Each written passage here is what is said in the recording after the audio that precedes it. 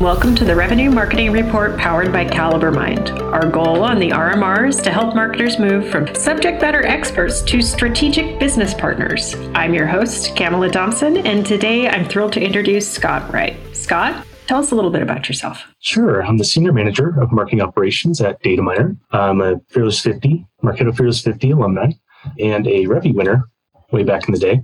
I've been in the marketing operations space for a little over a decade now and happy to be here. Wonderful. And thanks for coming. And I'm excited. We're going to get a little bit nerdy today because one of the topics we found was close to both of us was lead scoring. And we have lots of opinions and I'm so happy we get to talk through it. So thank you for coming. Happy to be here. Let's talk about the traditional lead scoring process historically, what we've seen in the market and maybe how it's changed a little bit over the years. Sure. Well, it's something that's definitely evolved quite a bit over the past several years. As new technology comes out, new functions come out. I think historically, we started at a very basic place, maybe scoring on a few basic marketing interactions, maybe a few demographic traits like a job title or a function, something similar to that, and really just tying it to a simple number. I think what we found as this has progressed is that a simple number doesn't really cut it anymore. You need more variables. You need more points that you're evaluating to get a true representation of the quality of the lead. So I think we're seeing an evolution that goes into much, much more data points and a much more accurate representation of what a quality lead is. Yeah.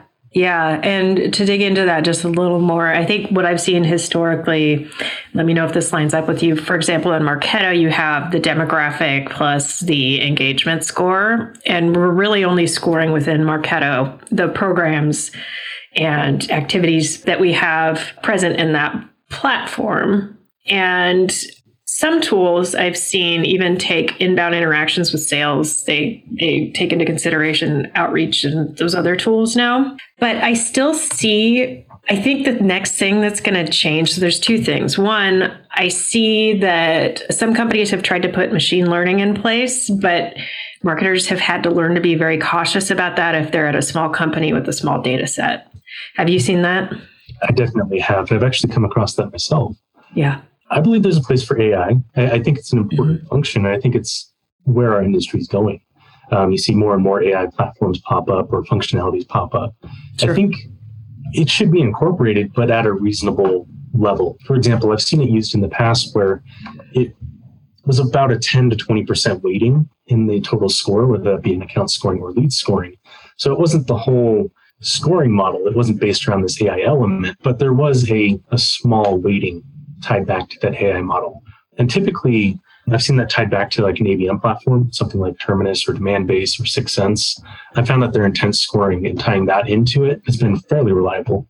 Oh, I love that. Layering on intent. We also suggest doing that, but don't see every company doing it. That's just a great layer on top of what we traditionally did with engagement and demographic. And I've actually had to tear out some of the AI tools with companies that were sold on the tool a little too early. So they only had 150 opportunities total in their system, and there's just no way that's going to meet the minimum data set. So I think when you're looking at adopting anything with AI, you need to look for a vendor that's honest about the minimum data set required to do something meaningful. Would you agree with that? Oh, absolutely. You also have to give it enough time to properly learn.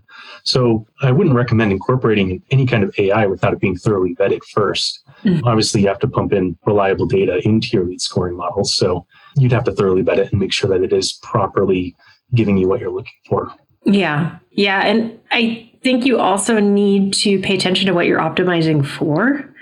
So at companies with smaller data sets, I have seen optimizing for meetings work successfully. Ultimately, we all want to optimize for revenue, but sometimes you have to change the endpoint if you don't have enough information to go on. Have you had experience with that? Yeah, I would say in my experience, it's usually been tied back at the opportunity level. But in my conversations with sales leaders, meetings do come up quite a bit.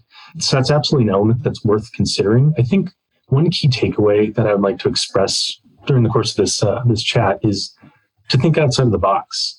There's no one-size-fit-all solution that works with every organization.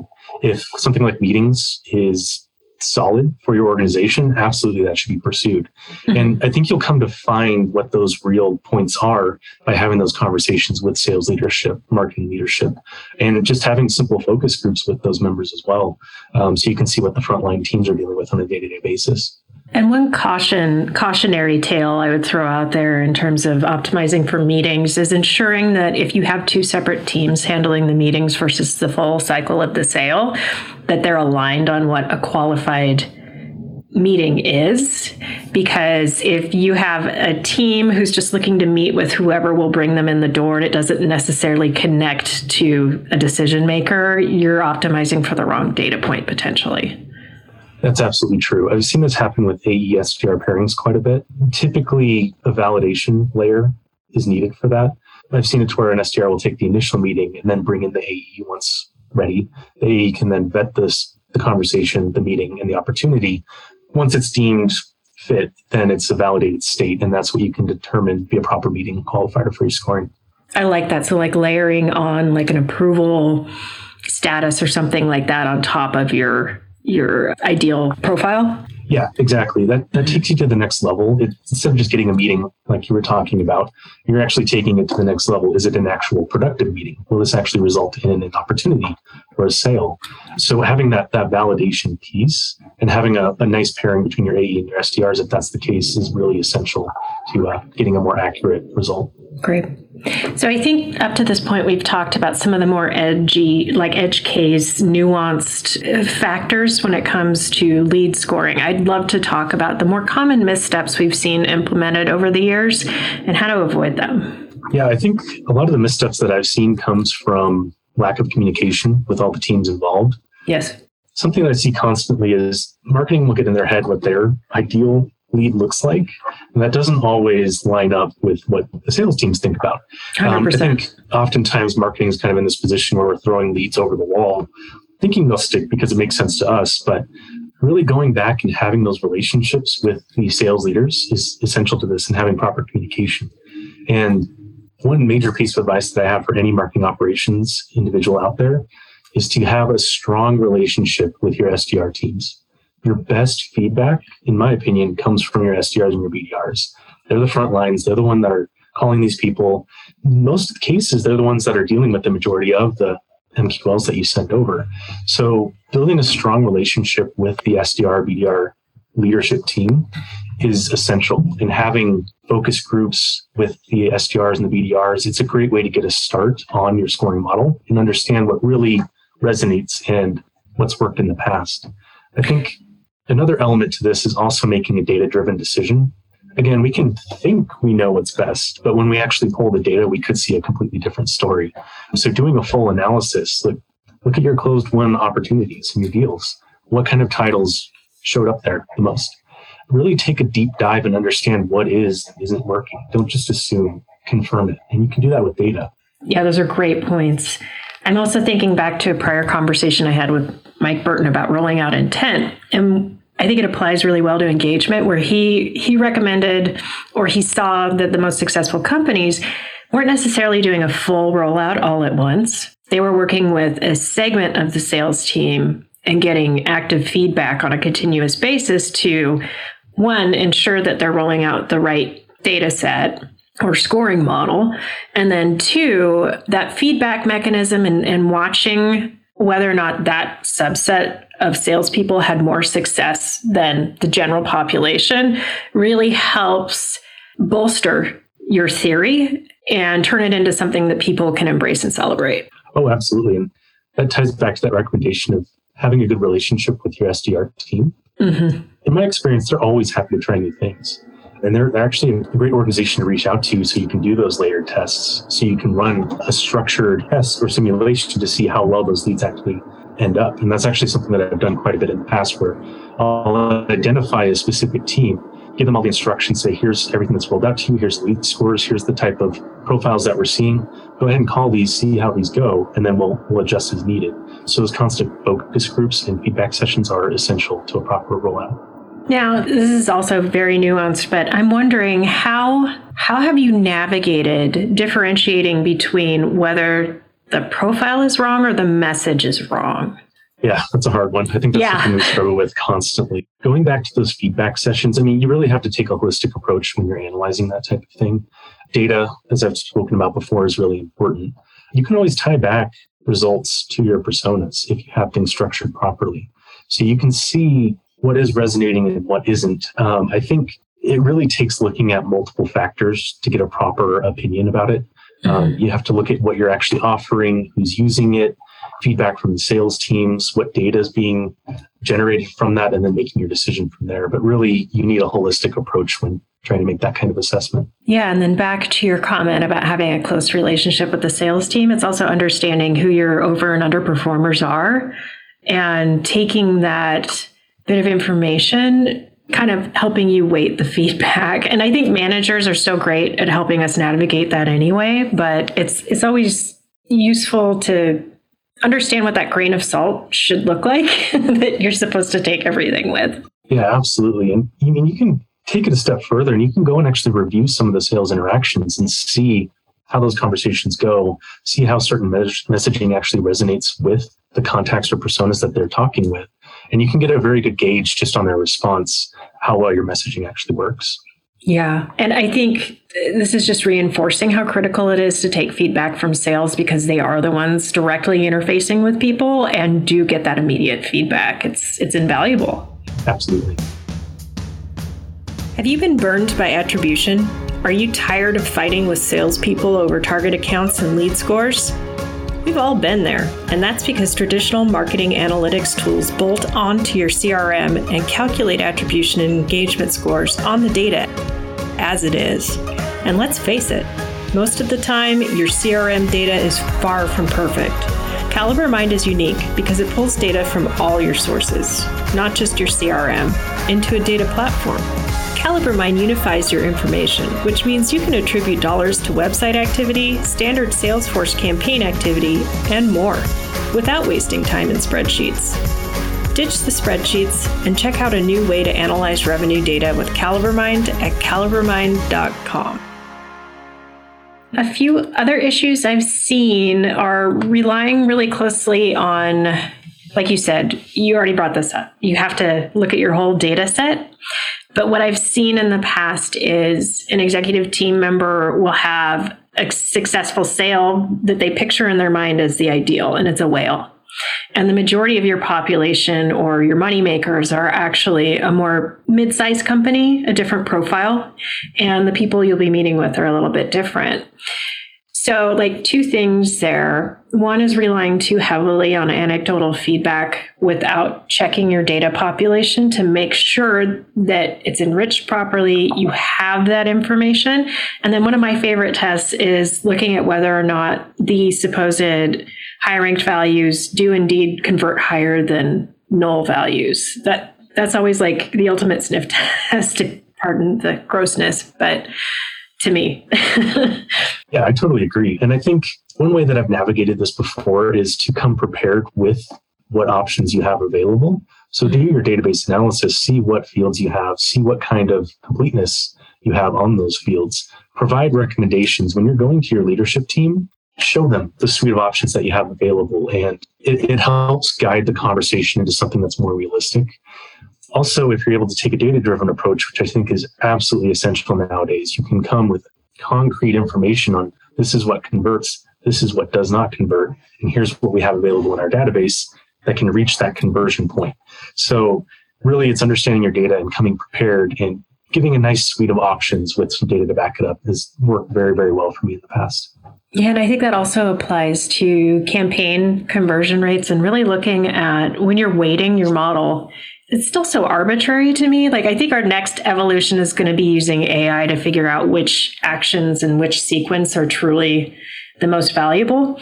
But until then, verifying that your lead funnel conversion rates at each point makes sense for the weight you're applying. So while paid search may be really good at getting people in the door, it may not be a great indicator that they're ready for a meeting. Oh, that's absolutely the case. And I think that's something that we'll have a lot more options with in the future as technology starts to roll out more. What I've found is really relying heavily on the software that's being used, and being in marketing operations, controlling your tech stack and making sure that you're having software that can actually give you additional reporting layers has been essential. So having a dynamic content option that can show you how far people are reading into your assets, or something that shows you how far they're watching your videos, something that gives you additional tracking layers, I find gives you a much better result. I think I'm still thinking through that, to be honest with you, the attribution piece to that and how to best quantify that. I mean, there's a few tools that we have at our disposal, things like score decay and scoring higher for recency. So maybe giving higher points if it happened within a 7-day period, time decay, taking some points away. I think that's a good, simple way to kind of address that point, but really getting to a solid attribution scoring model, that takes some deep research. It's something that I'm still working on, and I'm excited for what options we're going to have in the future for that. Yeah. I've had the privilege of seeing what we're developing, and I'm kind of excited, but it's because kind of nerdy and I enjoy these things. So it's always fun to see what's new out there. So back to feedback mechanisms. So what have you seen work really well in terms of you roll out a model, perhaps you roll it out to a subset, maybe you roll it out to a team. What kind of feedback mechanisms do you put in place to ensure that things are working as expected? Yeah, this is an essential function to a proper lead scoring model. You have to make it as simple as possible. Even if it's a simple pick list field in Salesforce or whatever CRM you're using, build out a proper feedback loop. So you need a disqualification process. Not every lead that you're going to send over is going to be the cream of the crop, awesome lead as much as we would hope it to be. Or an actual human at times. Yeah, exactly.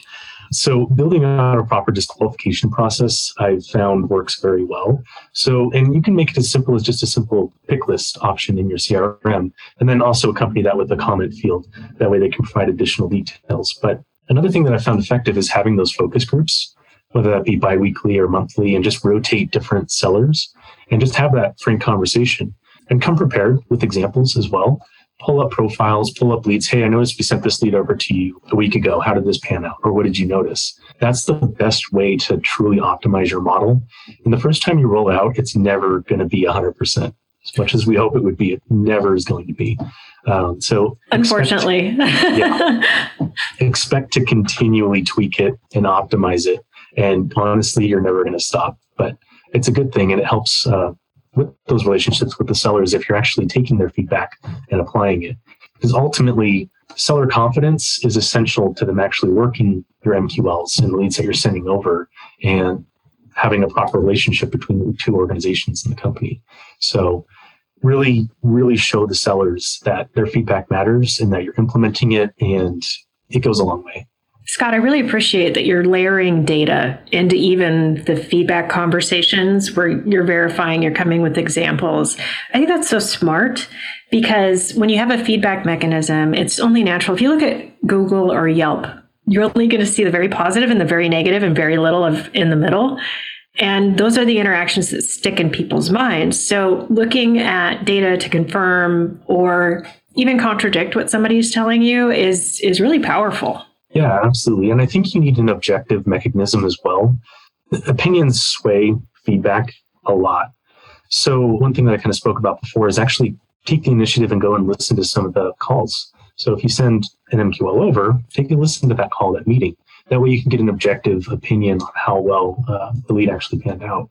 So it's always important to have multiple information sources when you're making a decision or you're tweaking something. So I'd say having an objective opinion there as well is very important. And I think it also goes a long way in establishing respect because you're showing that you can be impartial and not just strictly be seen as siding with marketing every time. I think that's a risk with salespeople where they have this natural competitive nature. It's us against them. Anything we can do to smooth over that natural, I don't want to say rift, but we all know it's there. It's a rift. Is just so beneficial. Yeah, it really is. And it's one of the hardest parts of the job, to be honest with you. Yeah. It's constant relationship management and really meeting them halfway or sometimes more. And sometimes it's a give and take. But I place such a strong emphasis on having strong relationships with the sellers. Because ultimately, you're in it together, and it's important that everyone's working together and communicating properly. Well, and once you win over a salesperson and their career trajectory just goes up, they tend to want to take you with them. Like once they're your fan, they're very loud fans, and that's always good for career growth. Oh, absolutely. Glad you've seen that too. Definitely. We talked a little bit about making our campaign activity point system more scientific. Let's dig into it just a little bit more. This is a tough one. So we did talk about looking at conversion rates and those sorts of things. Are there any other data layers you would like to add in there that we should be factoring in when assigning points? Yeah, I think looking at, you really have to understand the full interaction. It's no longer okay to just say this person downloaded an ebook, let's give them a certain amount of points.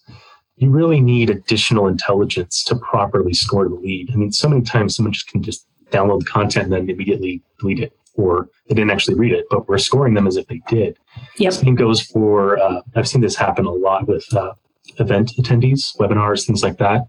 Someone attends an event, you get your maximum amount of points. Someone watches a video, you get their maximum amount of points. So having that additional intelligence that can get it to a granular level, I know this person watched 10% of this video, we're going to have a scoring system that accommodates that.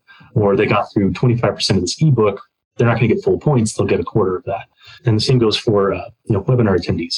A lot of the webinar platforms out there nowadays have their own proprietary scoring systems that just automatically feed into the report that you get post-webinar. So take that into account. Don't just give everyone a flat score for attending an event. Make it appropriate to what they actually did. And that's how you get a much more accurate score. Take it to a little bit more of a scientific level because you're analyzing what their actual participation was versus just giving them blanket points. Yeah. And I don't know of a webinar platform out there that won't give you the duration the person attended. So we're kind of running out of excuses to pile on that extra layer. Absolutely.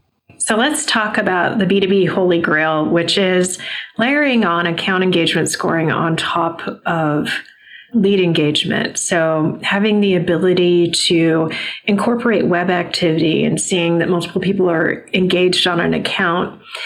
Do you think that adds additional value? Have you seen that work? Have you tried it?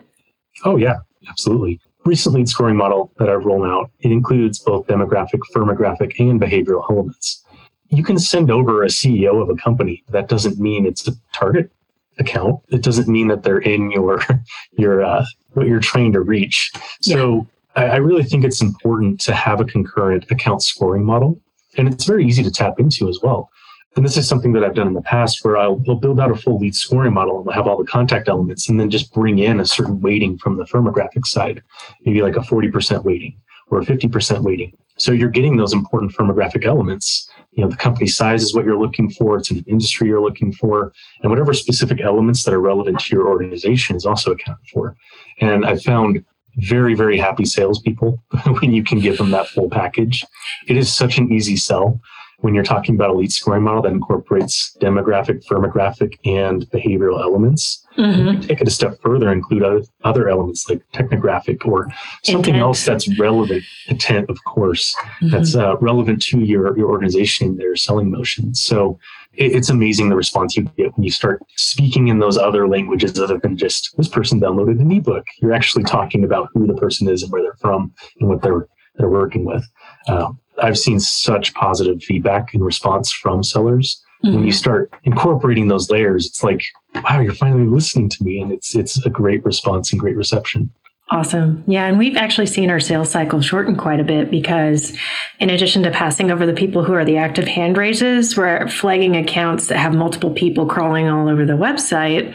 And that helps the salespeople, even though the person may be anonymous, it helps them understand that, hey, they're probably in the market. And if multiple people are engaging, that's always a good sign. Absolutely. I'll just kind of recap some of my key recommendations. That's really building a strong relationship with your sellers, particularly the SDR teams. They are such fierce champions for you in your efforts. So I highly, highly recommend that. Also, make sure that you're incorporating a data-driven approach and really understanding what data you have available. If you don't have the data available, what kind of strategy to get that data? And then, of course, always make sure you have your feedback sessions and always, always be optimizing. It's not set or forget. It's always optimized. Such great points. And for those people who are new and a little bit intimidated by what we've been talking about, You don't need to make your model complicated to work necessarily. If you're just starting, start with titles and looking at conversion rates with opportunities and seeing and validating which titles you should be looking at. And then layering in, most companies have a pretty good idea of what their ICP in terms of, or ideal customer profile is in terms of account. Those are two great places to start if you need to start somewhere. Totally agree. Great.